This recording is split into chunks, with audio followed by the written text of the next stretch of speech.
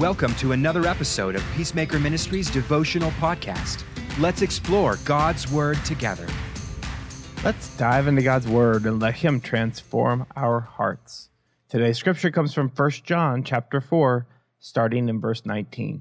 We love because He first loved us. If someone says, I love God and hates his brother, he is a liar. For the one who does not love his brother, whom he has seen, cannot love God, whom he has not seen. And this commandment we have from him, that the one who loves God should also love his brother. Let's pray. Heavenly Father, I thank you that you first loved us. You loved first.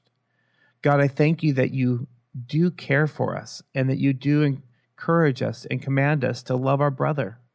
Lord, I thank you for your word. I pray that you will change us, transform us, shape us, mold us, rejuvenate us. In Jesus' name, amen.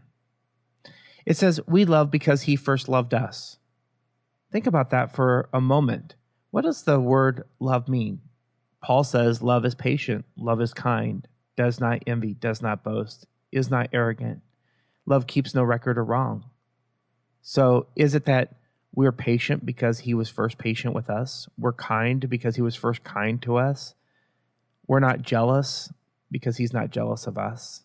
Think about that for a moment. We keep no record of wrong because God keeps no record of wrong towards us. He's the first to do all of that. And yet, John is clearly stating here, if someone says, I love God and hates his brother, he's a liar. Now, we typically don't talk that direct nowadays, but it's true. You cannot claim to love God and hate your brother.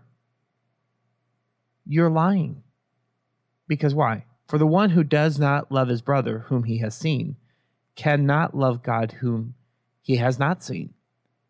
Isn't that an interesting reason for why we can get so wrongful thinking or messed up in our thinking?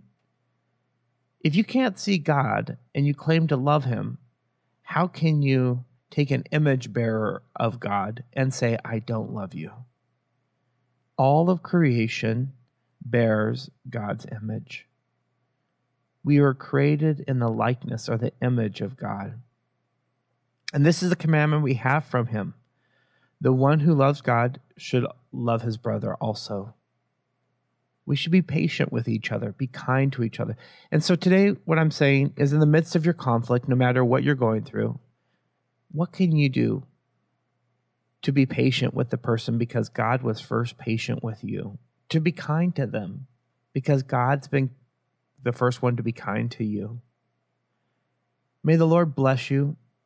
May the Lord keep you. May his face shine upon you.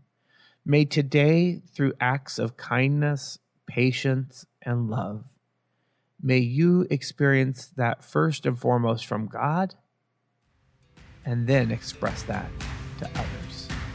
God bless you. For peacemaking resources, to bring us to your community, or to donate, go to www.peacemaker.training. God bless, and go make peace.